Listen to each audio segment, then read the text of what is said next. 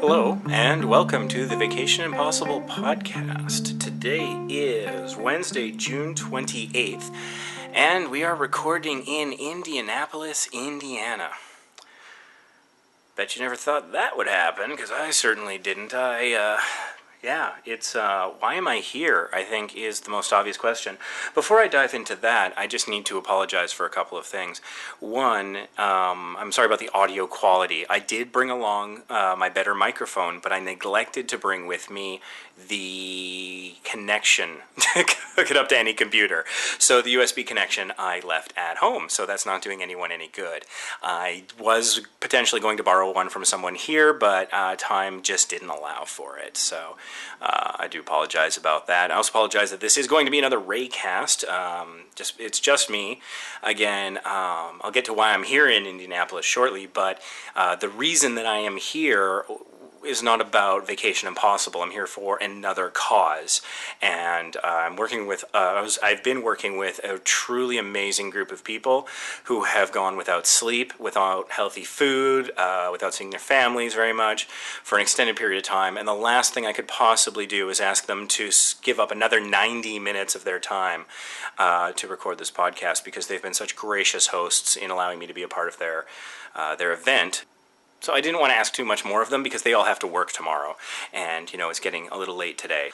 So why am I here in Indianapolis, Indiana? Well, back in 2008, there was an event that was held on the internet that was the Mario Marathon. And it was basically three guys in their early 30s playing Mario games, raising money for Child's Play charity. Child's Play charity was created by Penny Arcade as something positive that they were trying to do that was coming out of some accusations about gamers being violent, antisocial, uncaring introverts.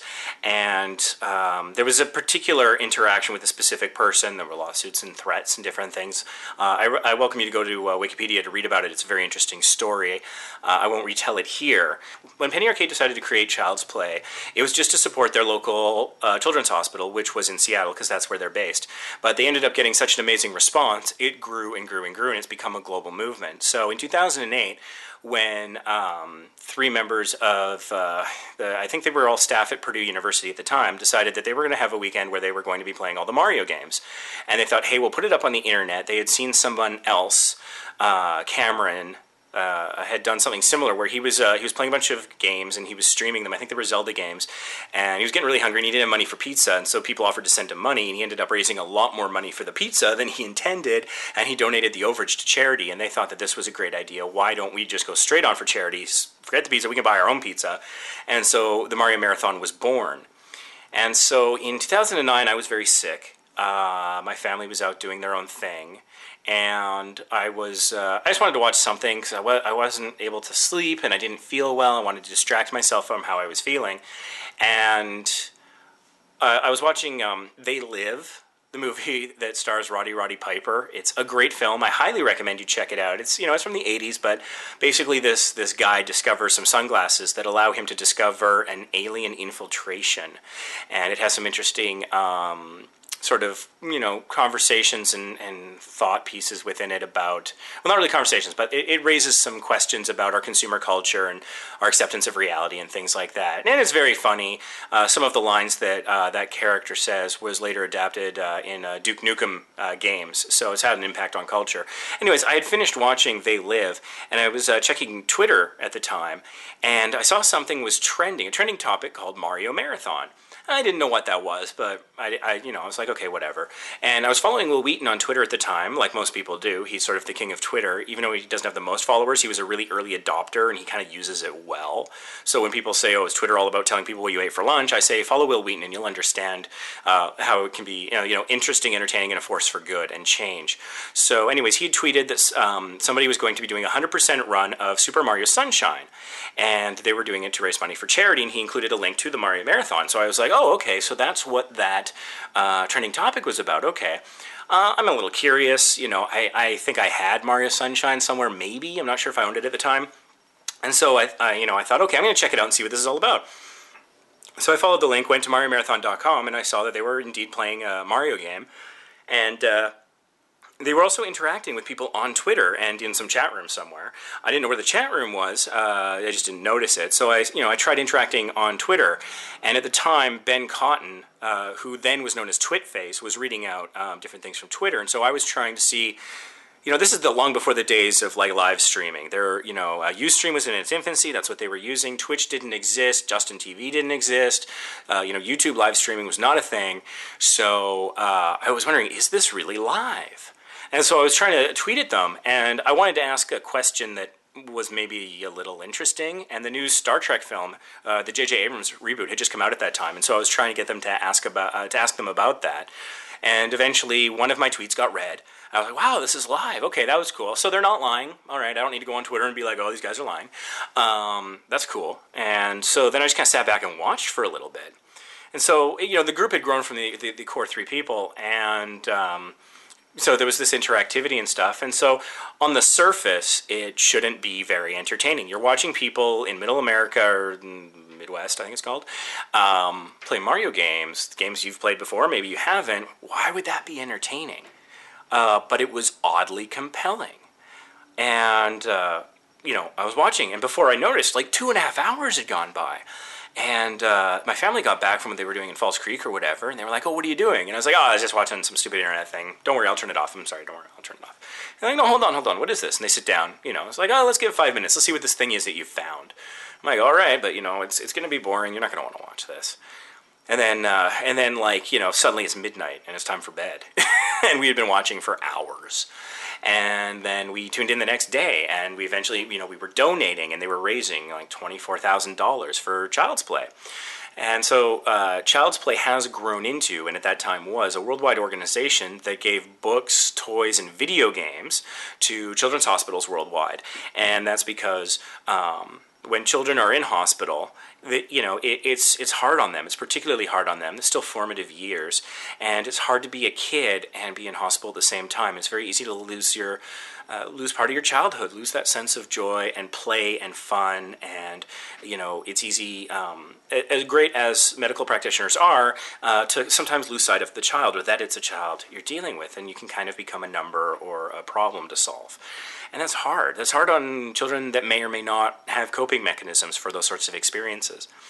And so having a video game or a toy or a book can mean a world of difference. And studies have proven time and time again that the medical outcomes as well as the psychological outcomes are vastly improved when those sorts of resources are available. So that's what Child's Play does. It provides those resources. And Child's Play is a very efficient organization. Back then, I think only 2% of the donations they took in went to overhead. They've grown since then. They're more global, worldwide. They now help out domestic abuse shelters and libraries and all sorts of things. So they're really expanding. So admittedly, their overhead has grown to 6%. But as a charity organization, a 6% administrative cost is largely unheard of. So that is absolutely amazing. And when you donate to the Mario Marathon, they never see the money. They get notified that you've donated, but they don't get to touch the money. It goes directly to Child's Play. They see it kind of whiz by so they can thank you for it, so they know about it, but they can't touch it. So, they're not asking for a lot of trust in that regard. They're asking for your time. And it's very entertaining, and so I've been watching it ever since.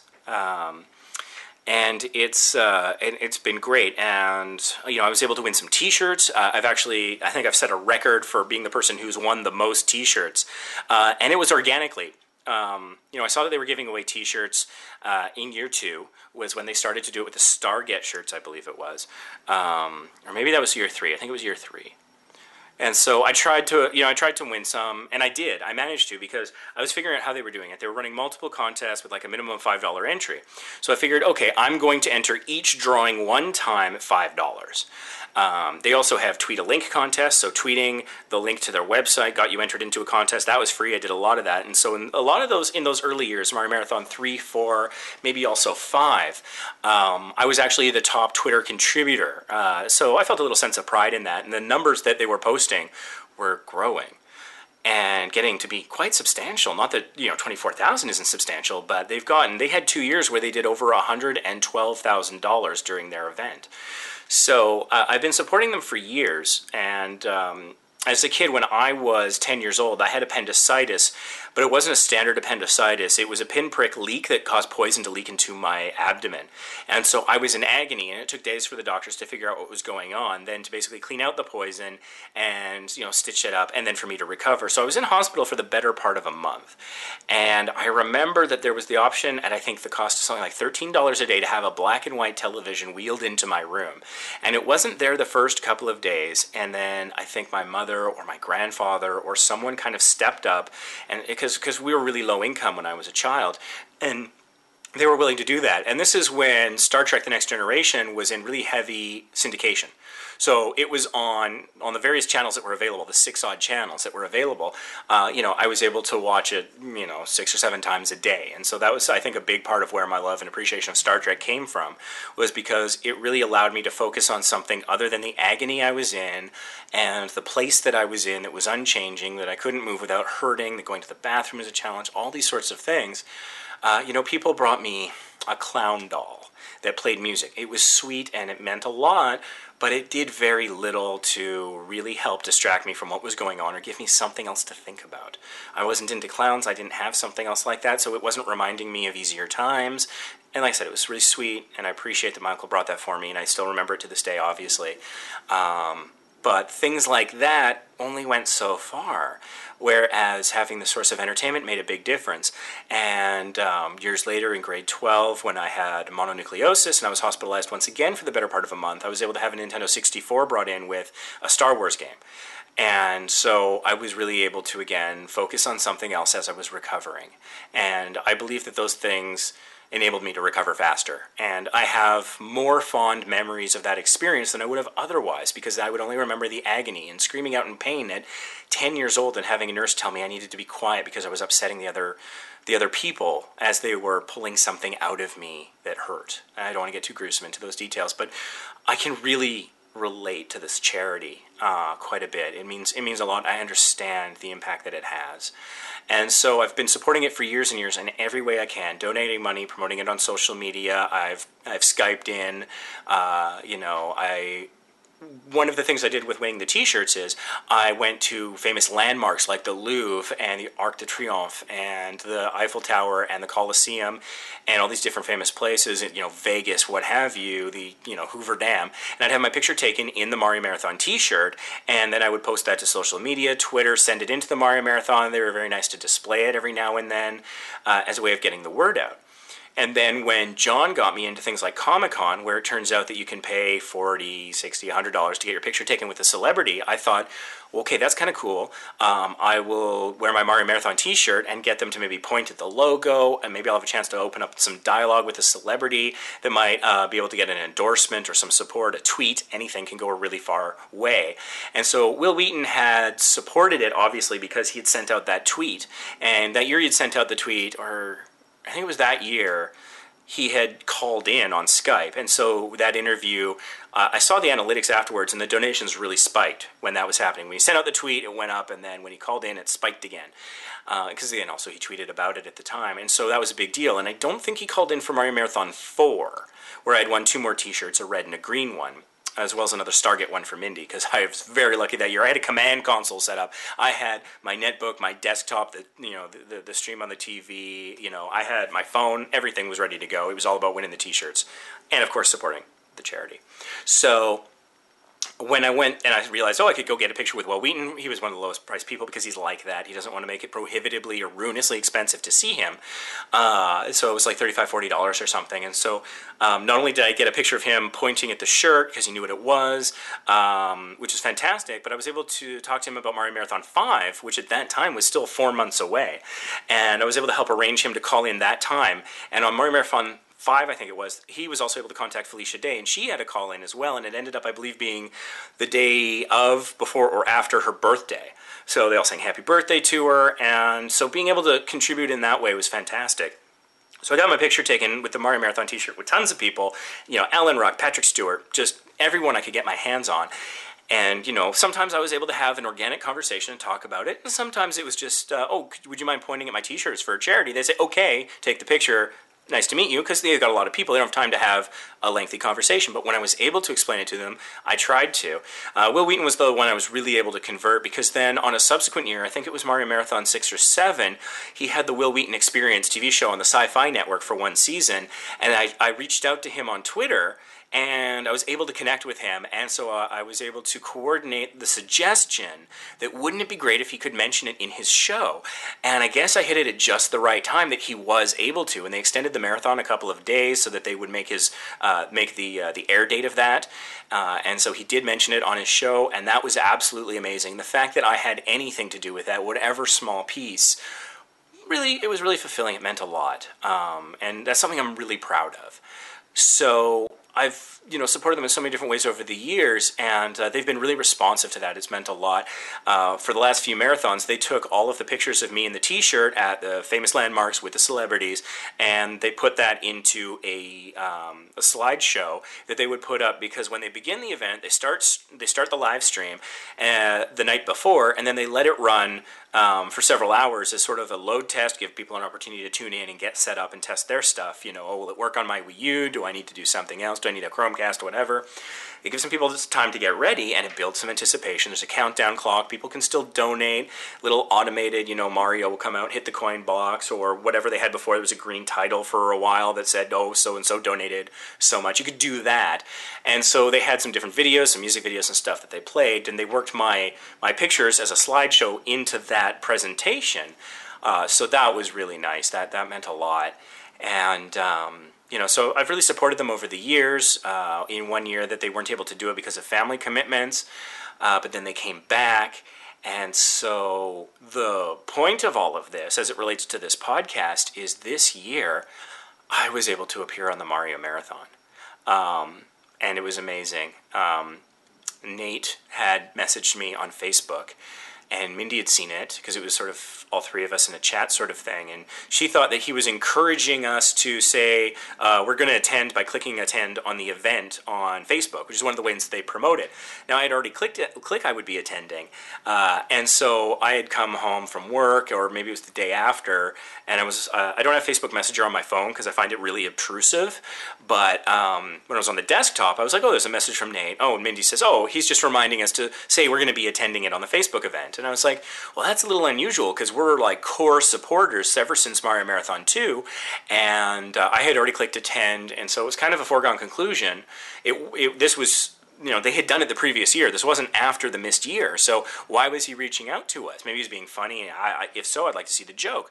So I went to Facebook, and I saw the message, and I realized that he was inviting us to attend in person. And I asked, I was like, wait a minute, do you mean like physically go there? And he was like, yeah. So, we gave it 24 hours to talk it out. Mindy has had some health challenges, and so she's been out of work for several weeks now, trying to address those as rapidly as possible, because they're very painful and frustrating for her. So we talked about, would it be okay? How would this work? What are your feelings about it? Sleep on it, that sort of thing. She was really, really supportive, really encouraging me to go, because we both believe in this cause so much, and they're such wonderful people. Some of them have added us on their Facebook friends list, follow us on Twitter. We're having a good day, we're having a bad day. Sometimes, they'll give us a word of encouragement, or they'll laugh at our jokes, or they'll tweet something funny. So we feel like we've kind of gotten to know them over the years, even beyond just watching them on our computer screens once a year. So, it was I don't have the words. It was so amazing to have been invited. And so thankfully I have a job where I still had a week's worth of vacation that I hadn't allocated to anything. And, I kind of had enough money to kind of make it happen. So I was able to look at flights and figure out a really low-cost hotel. This hotel has been pretty good. It's a longer stay hotel, so they only do turn-down service once a week. I've been here 6 days now, so I don't think I'll get the benefit of that turn-down service, but it's been absolutely fine. I'm a 6 or 7 minute drive away from Mario Marathon HQ 3.0. It was at Brian's house, then Brian moved, so it was at another house, and now this year it was at Jed's. And so this is 6 or 7 minutes away from 3.0. I had the intention of, I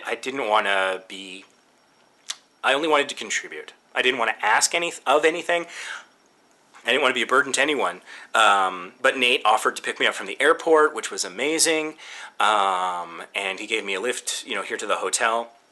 The next morning it was a monsoon. There was intense rain. I'm looking out there. I'm like, I'm going to be soaking wet if I walk in this because it's a 45-minute walk.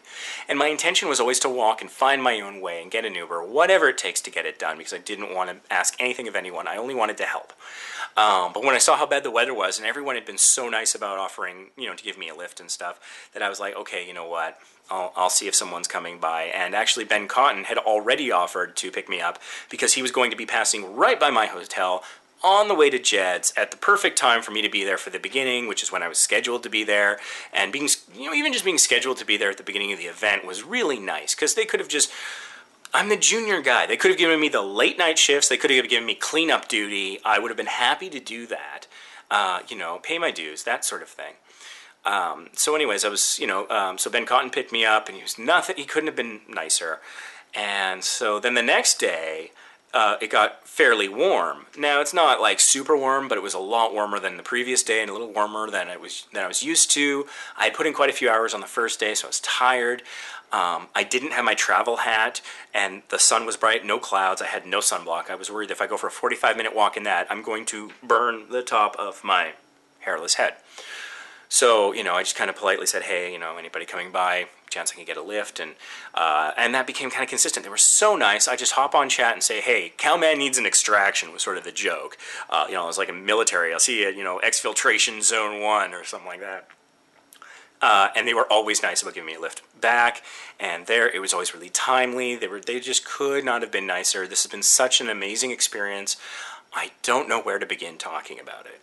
As amazing an experience as it has been, getting here was a bit of a challenge because of what's been going on with United lately and other various things.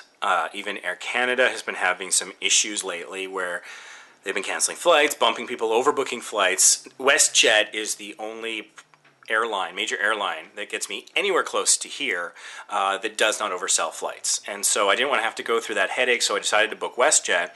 But that meant that I had to fly from Vancouver to Calgary to Chicago to Indianapolis. And so for the first 2 wings, from Vancouver to Calgary, from Calgary to Chicago, that's with WestJet.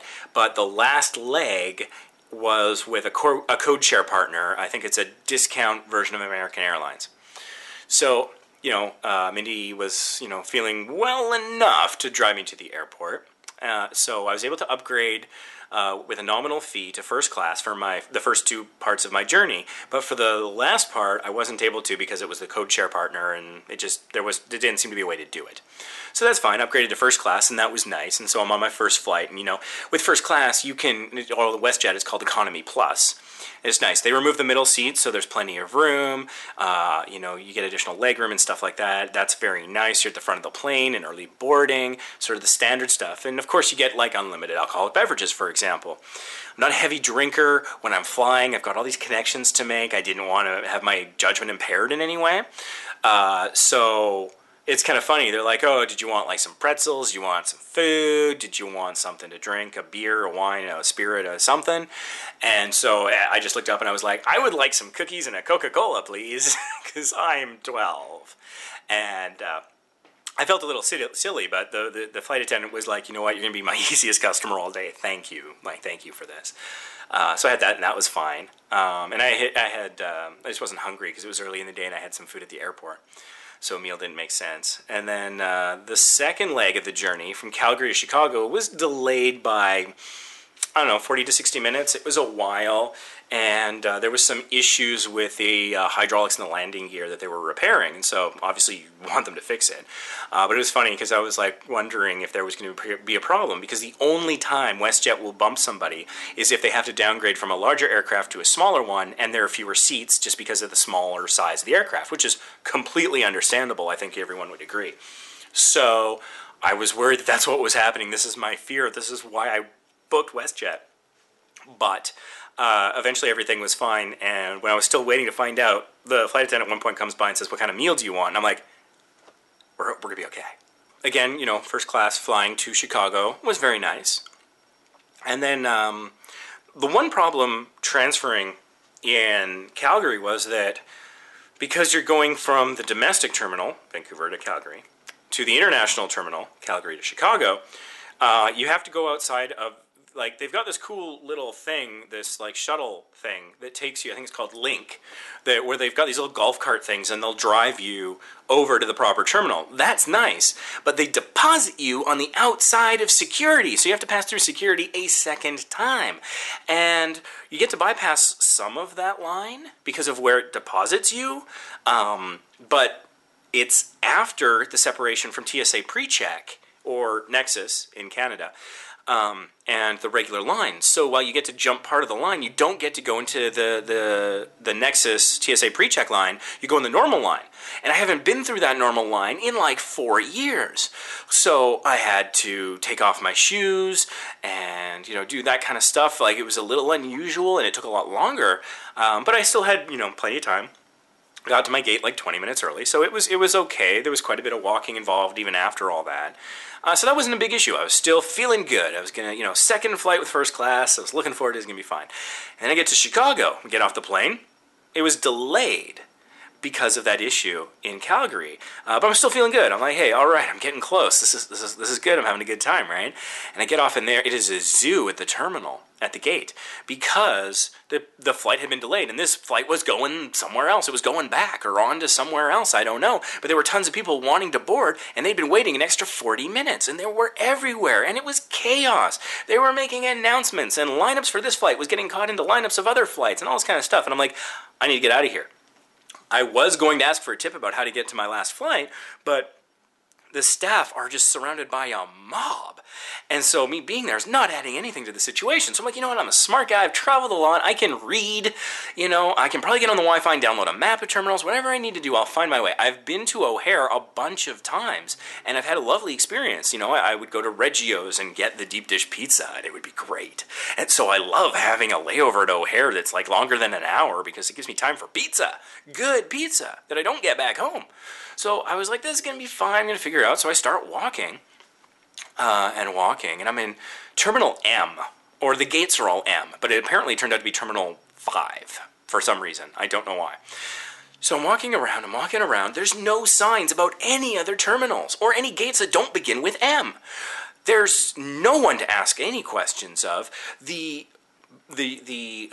monitors that are up that would tell, like, arriving and departing flights and times and things like that, they're all broken. Every single one in the terminal, end to end. I eventually find a touchscreen interface that I think was largely meant to tell you where the food is, but you are able to type in a gate so it can show you on the map and how to get there. So I type in the gate that I was looking for, which was L2C. I'm in M, I'm looking for L2C. And maybe this is a little ridiculous, but I was wondering if, like, maybe that meant look to see, like, you gotta look to see, like, this gate's unassigned, and that's the smartest way we could think to write it on your boarding pass, because this is, later in the day. This is my third airport.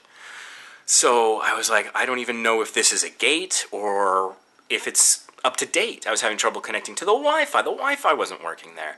So I find this touchscreen and I type in L2C, and it says this gate is off-site, and gives you no more information, not where off-site it is, what that means, or how to get there. So I'm walking, I walk all the way back to the gate that I got out of. I thought, hey, maybe the WestJet people have not been, mobbed as much as the time has passed.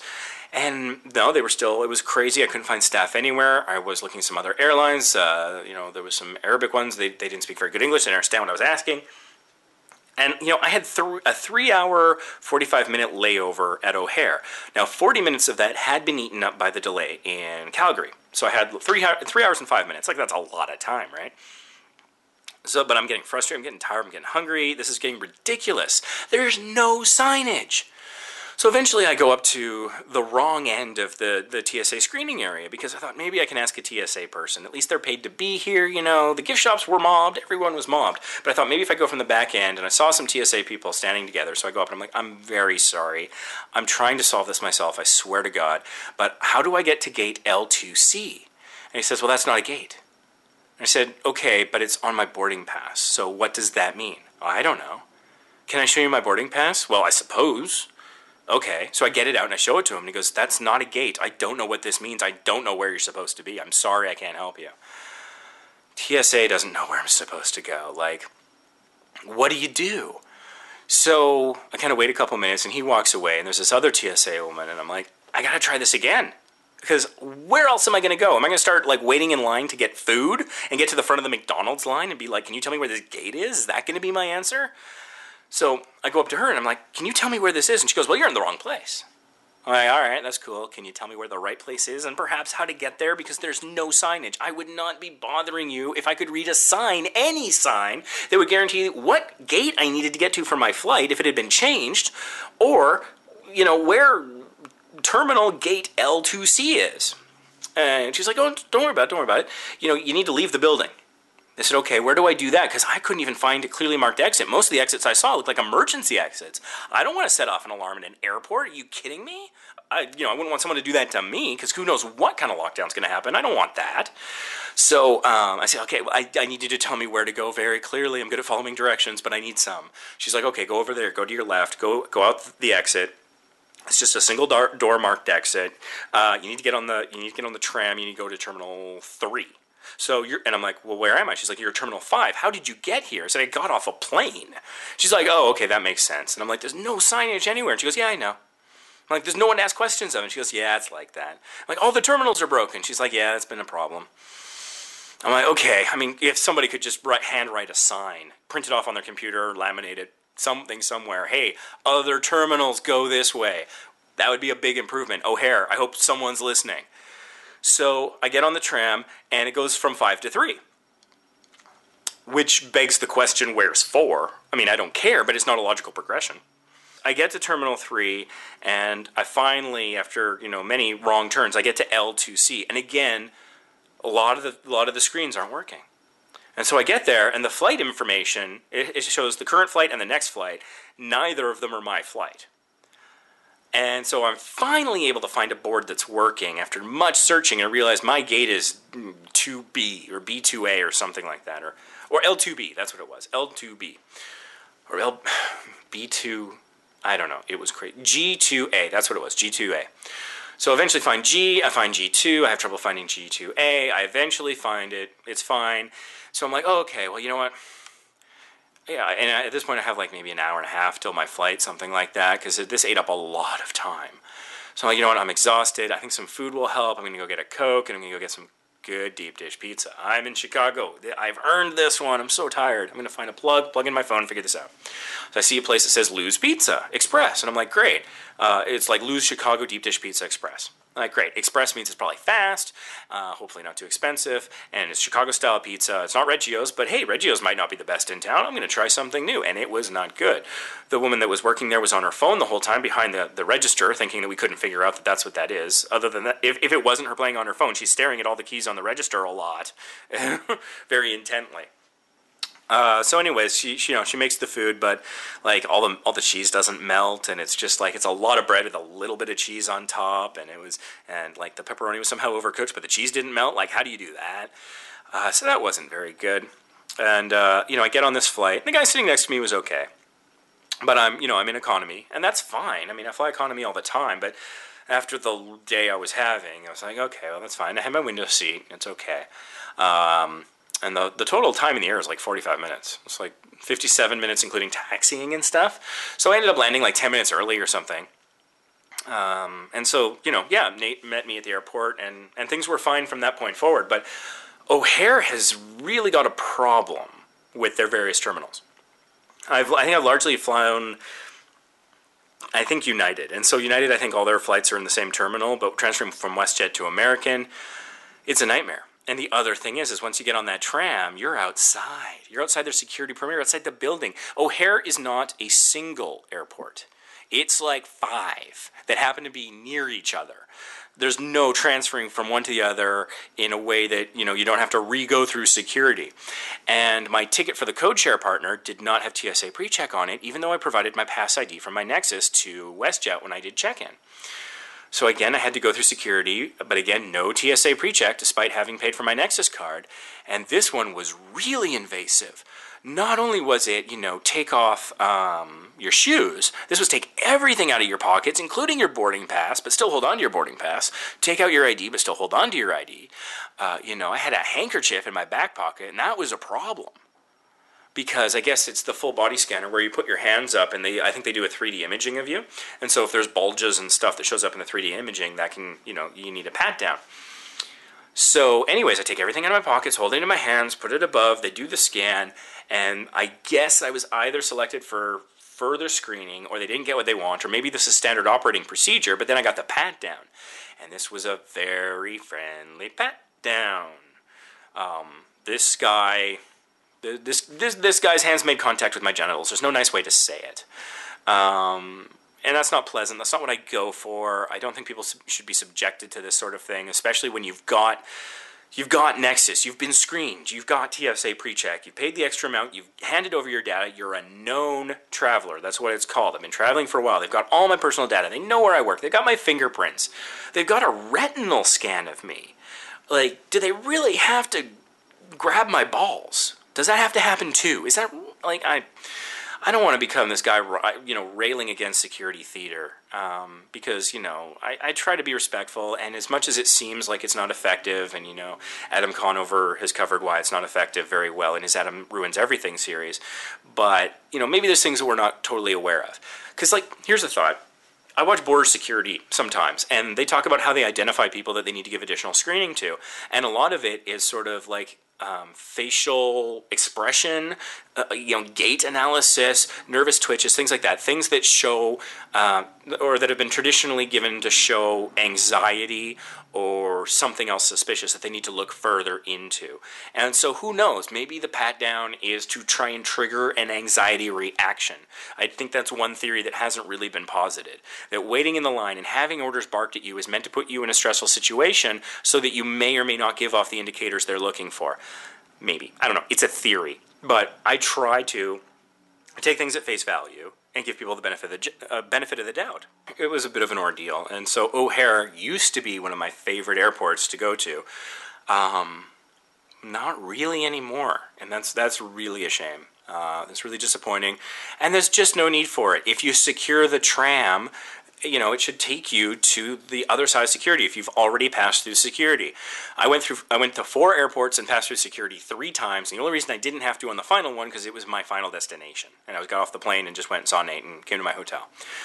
So that was a bit of an ordeal. Like I said, 4 years not going through regular security. Had to do it twice to get here, but it was absolutely worth it. So being on the Mario Marathon has been an amazing experience. Everyone associated with the marathon that I've been watching for years has been so nice. And, you see people when there's a camera in front of their face. Maybe they act a little different. Maybe they're not always that nice. What if they're, raging racists or homophobes, or they swear like sailors as soon as they get off camera? How do you know? Are they chain smokers? Are they doing drugs? Who knows? Because you know where the camera is most of the time. And so, you probably try to present your best face, and you're raising money for charity with a potential child-based audience, and that's all great. But you gotta wonder, who are they really? And of course, they had to wonder about me. Because, I'm a stranger off the internet. How do they know I'm not a serial killer? This is kind of the only way to really know.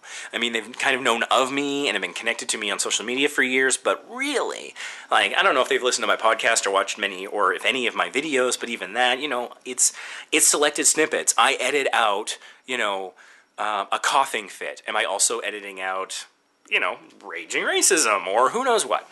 So they have their doubts about me. I have their doubts about them. That happens in any case, I think, when you're meeting someone in person for the first time, especially, based from the internet. But no, they are all exactly like they appear on camera. They're all really nice people and so caring and giving and funny and smart and generous with their time, and it was fantastic.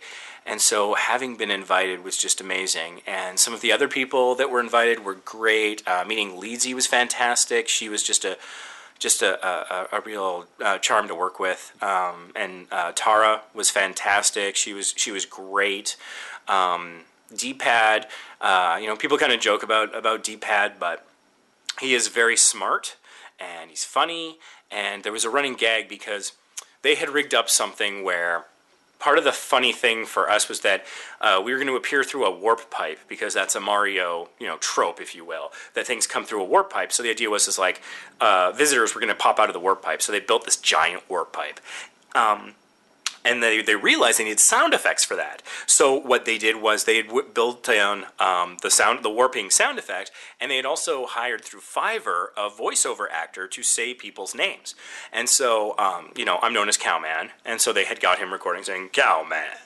And they gotten D-pad, D-pad, and stuff like that. But when they had coded the panel where we press our name before we pop out so it plays, they had misnamed the files. The file name for Cowman was mislabeled D-pad and vice versa. So everything else was coded properly. It was just the file names were swapped. So you press D-pad, it says Cowman. Cowman says D-pad. So it was a running gag that we're like the same person. And we got along really well. We're both fast talkers, which if that's causing problems for you on this podcast, I apologize. And so we moved from topic to topic, and we were really passionate and excited. We're both kind of into retro games and all this kind of stuff. So, I got along really well with him. Tax Megan was there, and she's just a lovely person. And her son, Tax Kid Jeep, was there, and he's great. He doesn't speak up a lot, but when he does, he's insightful, he's intelligent, he's witty, and he's hilarious. He's a really nice kid. He played Sunshine for a little bit when we were stuck. And so that was really great. Andrew was awesome. He wasn't on stream much, but he was behind the scenes a lot. And he was, he's very generous with his time, very nice, good sense of humor, nice guy. It was wonderful meeting all these people. I'm probably leaving people out. I apologize for that. I'm so tired. That was one thing I learned really quickly is, you watch something and you think I can maybe do part of it better.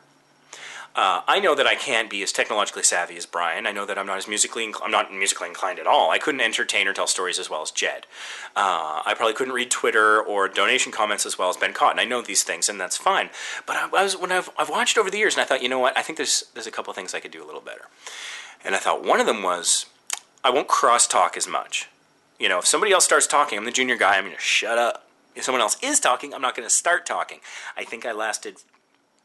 If I was generous, 45 minutes. If I was real, I'm going to say 90 seconds before I was cross-talking on the stream, which is hard. You start reading a tweet, and you don't want to cut yourself off because someone else started talking because that's somebody else's words.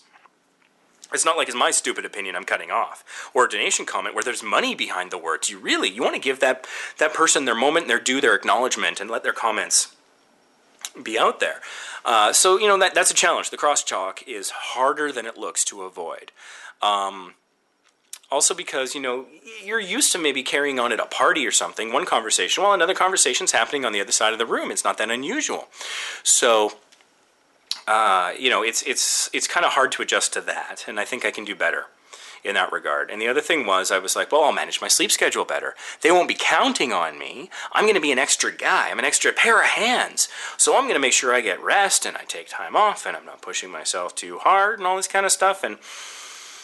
First couple nights, I stayed later than I should. I forget if it was the first or second night. It was getting on to like 6 o'clock at night. And I was like, okay, my scheduled shift is technically over.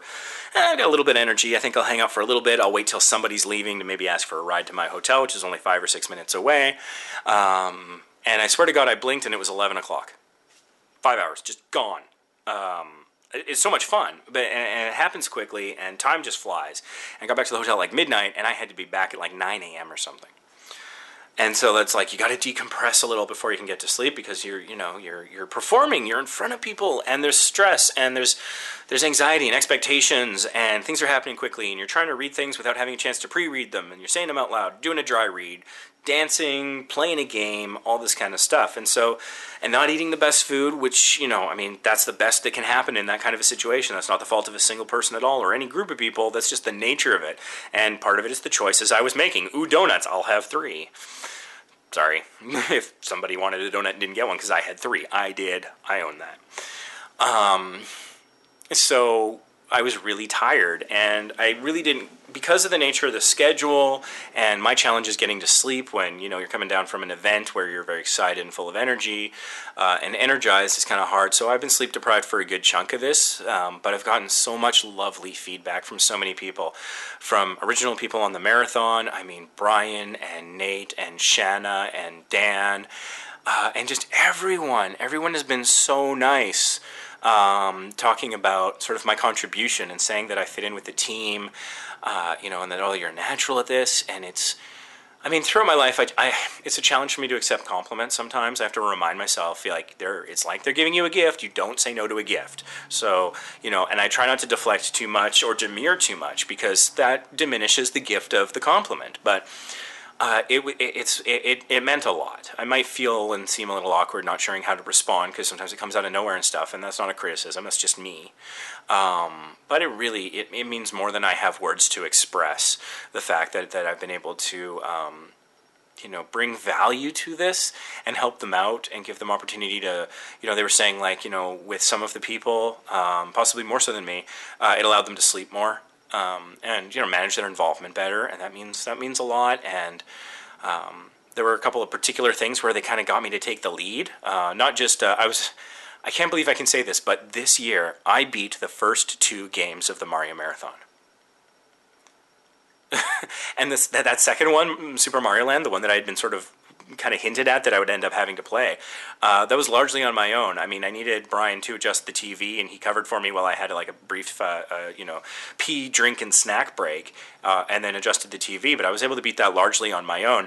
And there was a 0.7 second delay on the game, and I was able to make it to, I think, near the end of the 3rd world with that delay.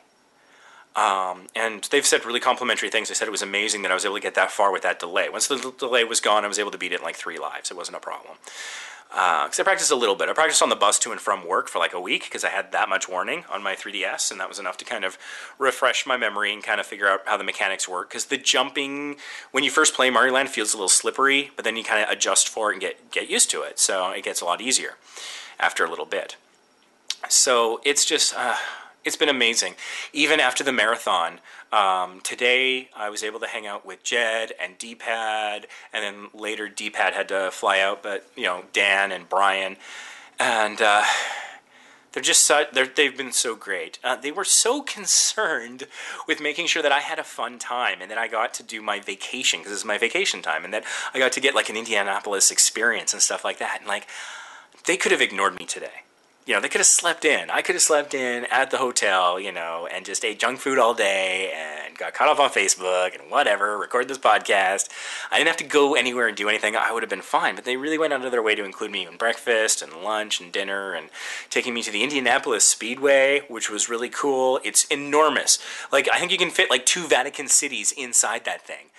And that blows my mind. When they said the Vatican City can fit in half of it. You can talk about, this many football fields and blah, blah, blah, that kind of stuff. I've been to the Vatican. I know the Vatican City, the scale of it. I've seen it. I've driven around it. I've walked within it. Wow, it's big.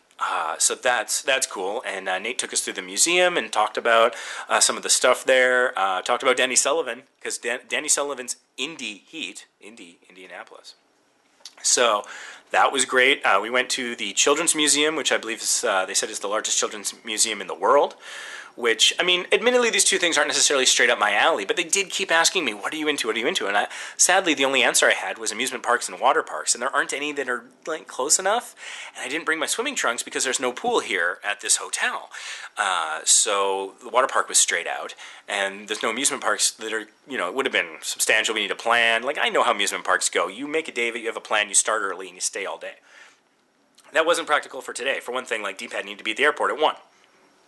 It wouldn't have worked. So, race car driving, stock car, Indianapolis, NASCAR, whatever it is, it doesn't have a lot of appeal to me. It's not something I was generally interested prior to this, but I felt like I have a new appreciation and understanding of the differences. It's interesting. People in Indianapolis, not big fans of NASCAR. They say that NASCAR is too packed, that cars can't pass each other, and that it's just really loud. And so they don't feel that it's a good sport, whereas the Indianapolis, they feel it is, and to a lesser degree, drag racing a little bit, but they're really, They have a depth of understanding and a really good reasoning why the Indianapolis 500 is better than those other things. Although I think they acknowledge the Formula One is faster, obviously, and takes a lot of skill, so they appreciate that as well. So that was pretty amazing, and then we went out to this family game store where they have all these giant tables. John, you would love this place. Where you can buy a whole bunch of games. It's like half of it's the store and half of it's like a free play area where you can play any game you want for free. There's no commitment. You don't have to buy food. You don't have to pay for table time. You don't have to rent it. You don't have to do anything. You just go in there and play a game. So that was pretty cool. So we played a game, and so there was 5 of us playing, and I came in third, and that's not bad. We didn't play the full game because Jed had to go teach a class, so we kind of cut it short partway through, 2/3 of the way through the game, but it was a new game I didn't know before. I was able to pick it up relatively quickly, so that was nice.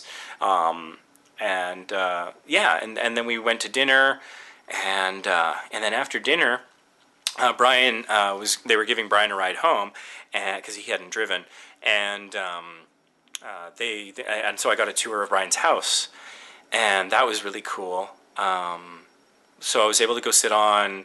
I talked about Jed's place being Mario Marathon HQ 3.0 because there was Brian's first house. Then Brian moved and now transferred to Jed's. So this was also the couch that they all sit on, this famous couch. It was like the third couch because they had the first couch, then they bought a new couch, and now it's at Jed's, and so there's another couch. And so at Brian's place, he has the original couch and the second couch, and so I was able to sit on both of those. And so it's sort of like I was joking that in my life so far, I have all these like internet goals of things I want to go see and do and be a part of, and a lot of them involve couches. So it's like the 3 Mario Marathon couches I've now sat on. So now it's just the couch in James Rolfe's game room. That's the last one that's remaining. I don't think I'm going to hit there. I mean, he's got over 2 million YouTube subscribers. He's hugely famous. I am absolutely nobody. But, I mean, I don't want to sound trite, but I would have said the same thing about Mario Marathon 3 months ago. So dreams do come true. It sounds so crazy to say about something like this, because they're also so humble about it. I mean, they are in awe of the enormity of the response and what they've been able to do. They are completely humble about the whole thing. And, I mean, they're protective of it because they don't want it to be damaged because they know the good that it does. And that it's become important. And so I think they see it as almost a sacred duty that they are the keepers of this somewhat unique thing. I mean, sure, other marathons are out there and Twitch is blown up and people are playing games on the internet all the time now. But the fact is they've raised a substantial amount of money. And if that were to just go away for an extended period of time, that's a hit to Child's Play. And that was some of the amazing things I had an opportunity to do. They went to Tapper's arcade bar and brought the giant controller, which the NES controller, the giant one they made years ago, and hooked it up so people could play. And they wanted someone to do a play-by-play and do interviews. And for whatever reason, they selected me. And so I was so tired.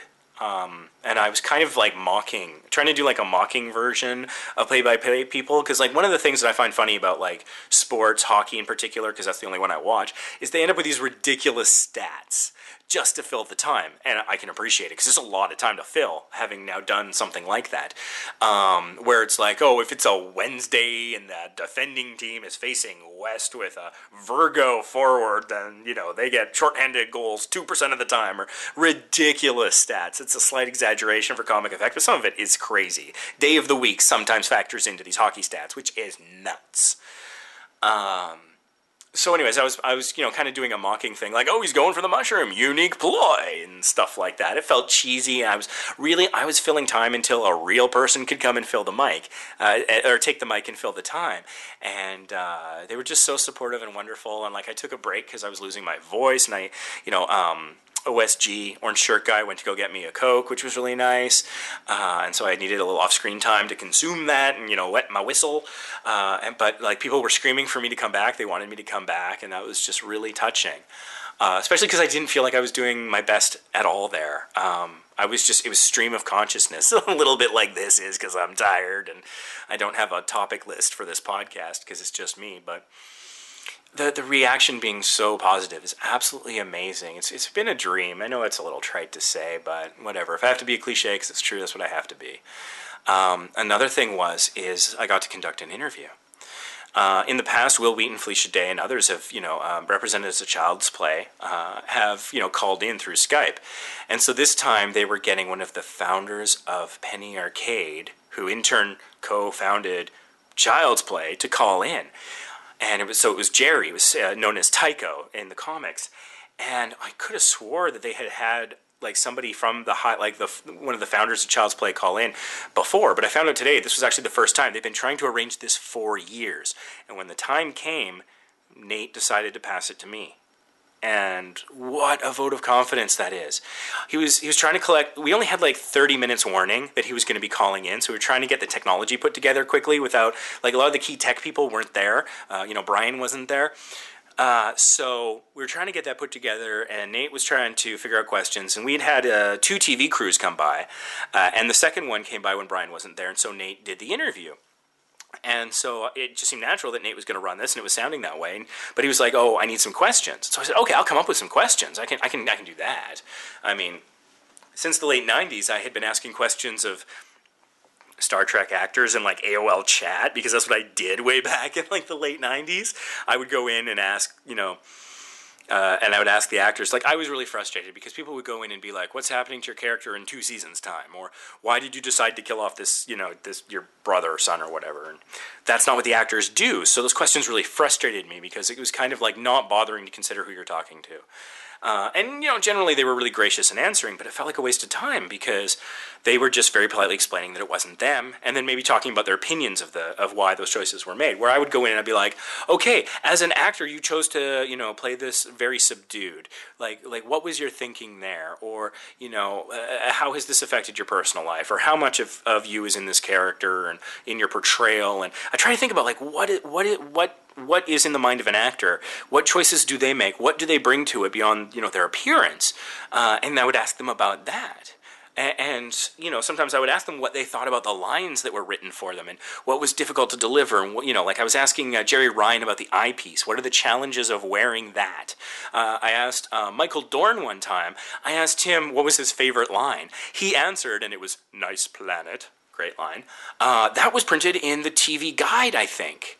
From the chat. They didn't, attribute me as the one asking the question because I'm the least important person there. But I asked a question of an actor, he gave the answer, and it was printed in TV Guide. Like, wow, that's cool.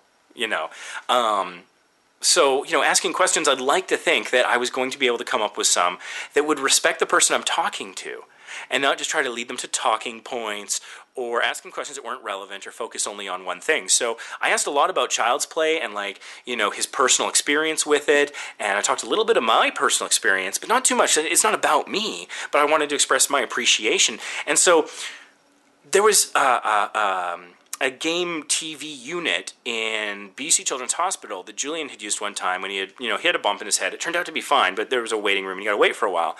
And he knew the exact unit I was referring to, and his son, who had gotten ill or hurt when they were in Vancouver, had played on the exact same unit. And so we formed this personal connection, and it was absolutely amazing.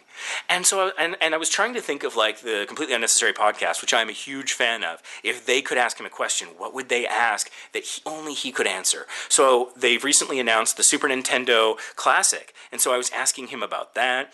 One thing that's been discussed a lot lately in the gaming community is the decline of E3, although this year I think has regained some of its import because there was some cool stuff this year, but in the last few years it has been on a steady decline, whereas PAX has been consistently popular. So I asked about that, and he gave some really interesting answers that I won't repeat here because it's available elsewhere. I asked some fun questions, like towards the end I said, this is the Mario Marathon, we're a hard-hitting news organization, I'm not going to let you off the line until you answer this question. I want a real sincere answer from you. What's your favorite breakfast cereal?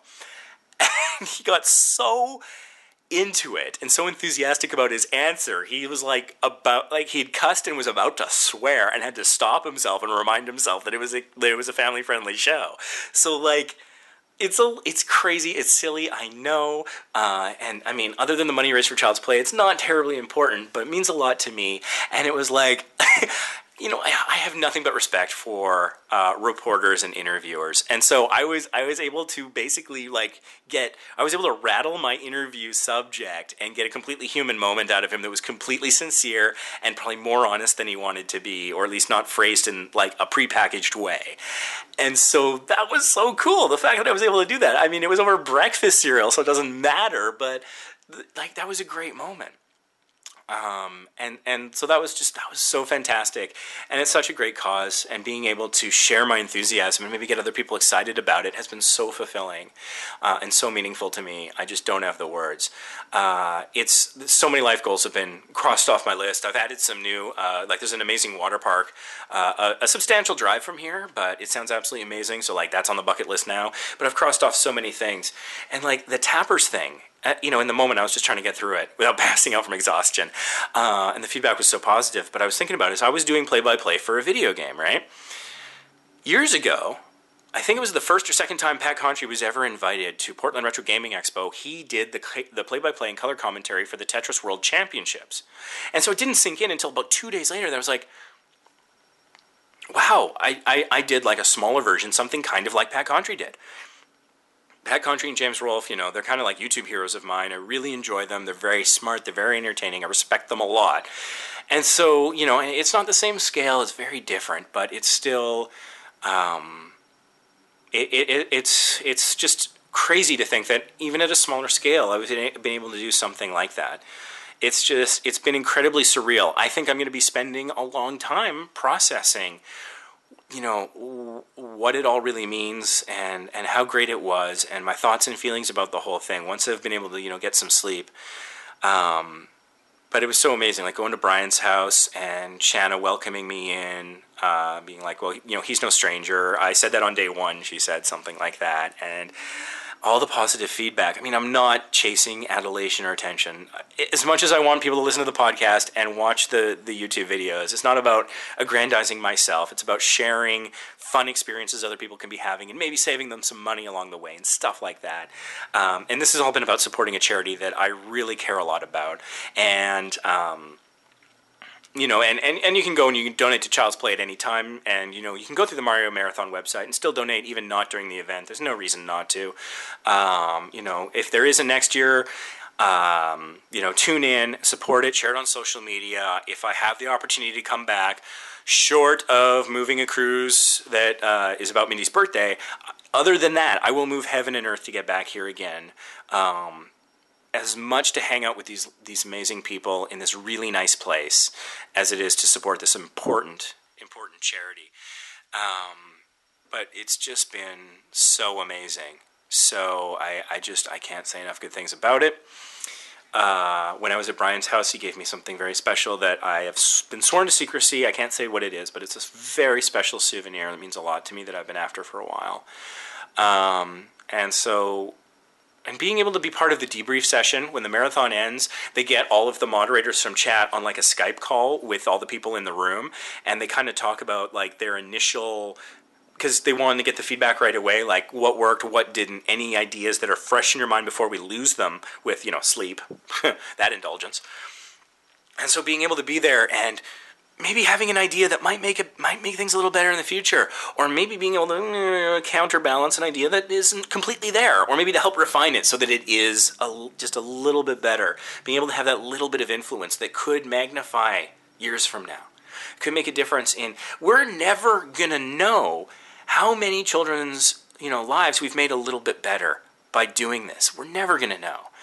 And so you just have to have faith that it's all worth it, and it absolutely is. If it's one child, it's worth it. But the fact that, we can multiply it, and Child's Play, when they buy these toys, books, and video games, they go to the distributors. They go directly to the companies. Their money goes way further. They get it at cost, maybe below cost if that company's willing to be charitable. And so if you were to take $100, $60, whatever, go to your Toys R Us and buy a game, book, or toy, your money won't go as far as if you gave it to Child's Play. They need their 6% to, have 2 or 3 staff members and, pay for a couple of things. Their website and all that. that 6%, but then they're going to buy it way cheaper and then magnify it by being hyper efficient every other step of the way. And even that 6% is an amazing model that other charities wish they could achieve. So, if you want to do good smart, magnify your impact and make it bigger. And, that was part of, Will Wheaton called the Mario Marathon a laser of awesome.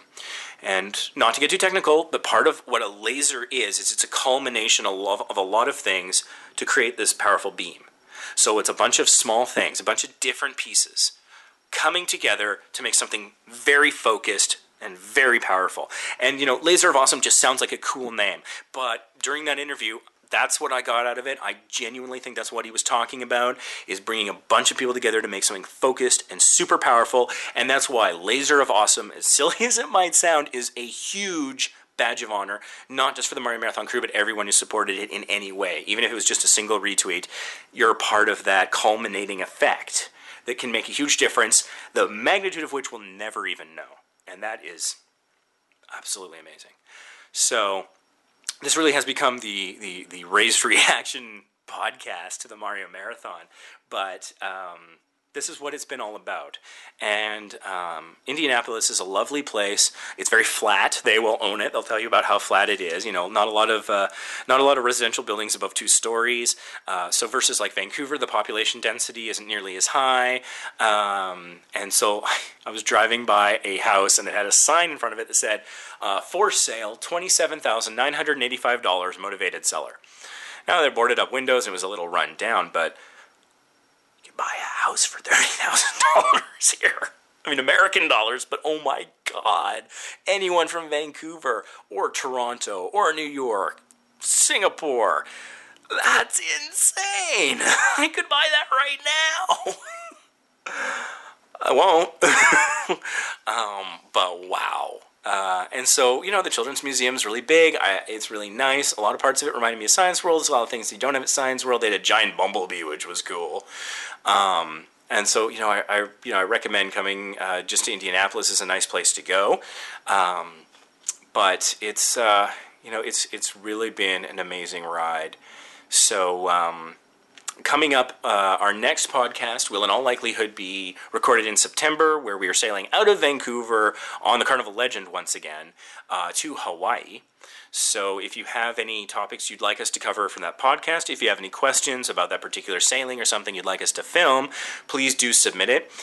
You can reach out to us in a multitude of different ways. One of the better ones is we're on YouTube. Clips of this podcast will be on YouTube. If you're watching this on YouTube, this is a clip of a longer audio podcast that you can listen to at vacationimpossible.podbean.com. But on YouTube, you can find us at youtube.com/vacationimpossible. Subscribing there, comment on a specific video. You can comment on the channel. We get notified when those things happen. We do our best to respond. If we feel that there's not much we can add, if a question has been asked, we might not necessarily respond. But by and large, I think 80-90% of the time we reply to comments, and promptly. And so that's a great way to stay connected and interact with us. Another great way is we do have a Facebook page. That's facebook.com/vacationimpossible. You can like the page and you can communicate with us that way and also keep track of things. And on our various social media platforms, there's something a little different in all of them. You're not going to get the same thing. We're also on Twitter. So that's the handle is vacayimpossible. Just because there's a character limit, we had to truncate that. And I believe it's Pinterest as well, where we're vacayimpossible, just because of a character limit on the username. So definitely follow us on Twitter. You can tweet at us. You can send us a direct message if you have questions, topic suggestions. If you want to give us feedback, how can we do better? What don't you like? What do you like? That kind of stuff, requests. We're all too happy to do everything we can to help you out there. We're also on Instagram, so you get a lot more pictures on Instagram than anywhere else. That's Vacation Impossible is the account there. And just because this has been the Mario Marathon sort of podcast, Raycast, as it were, definitely check out mariomarathon.com.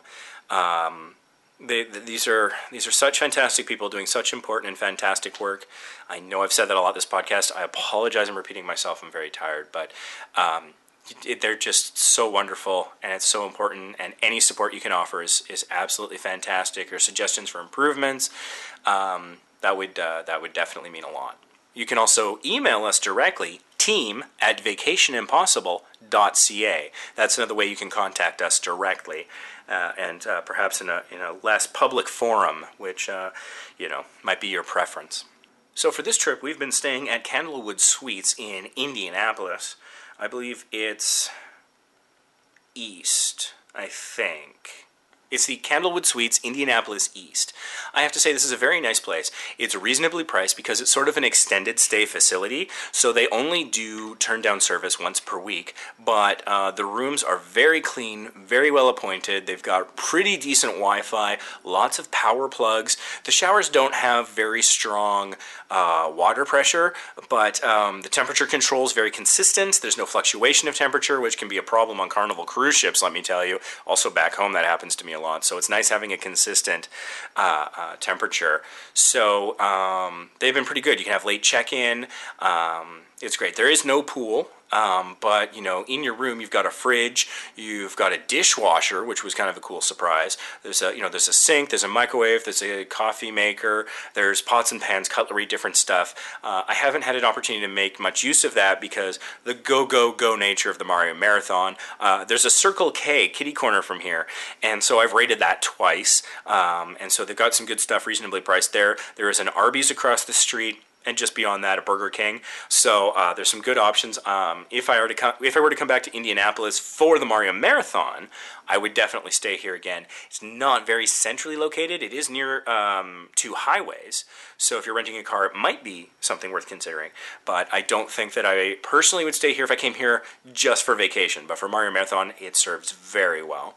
During the Mario Marathon, vacationimpossible.ca is what's considered a partner site. So we temporarily put a donor widget on our homepage, and so that's normally just a little bit underneath the video that we have featured on vacationimpossible.ca.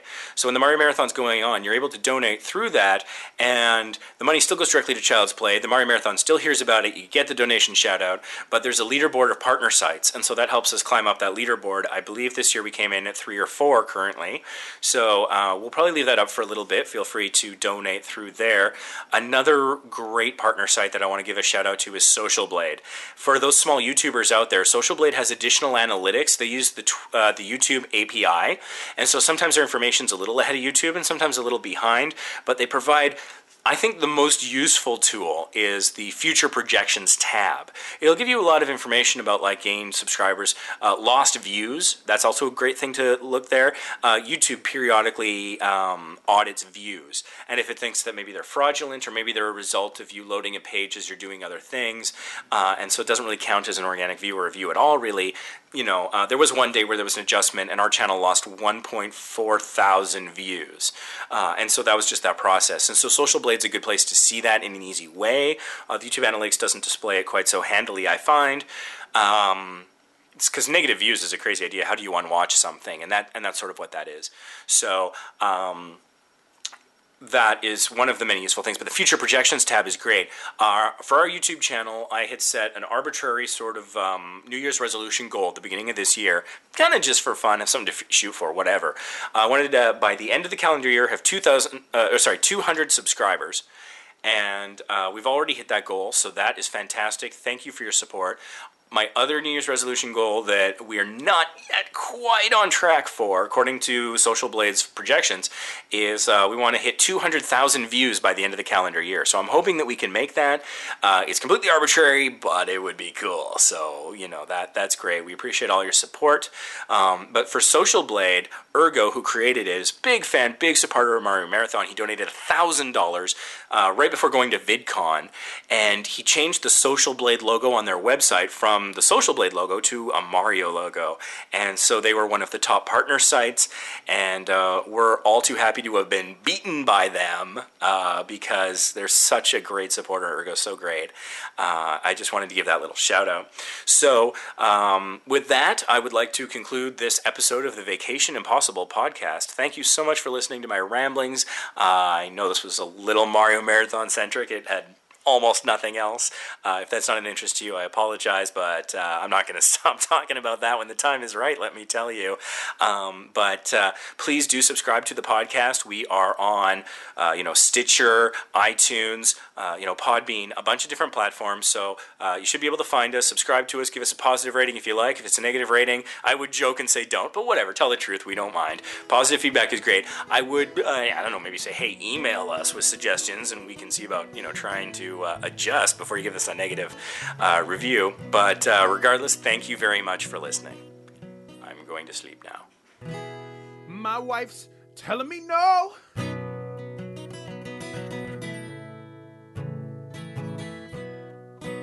But Jed Johnson, and the children are telling me yeah.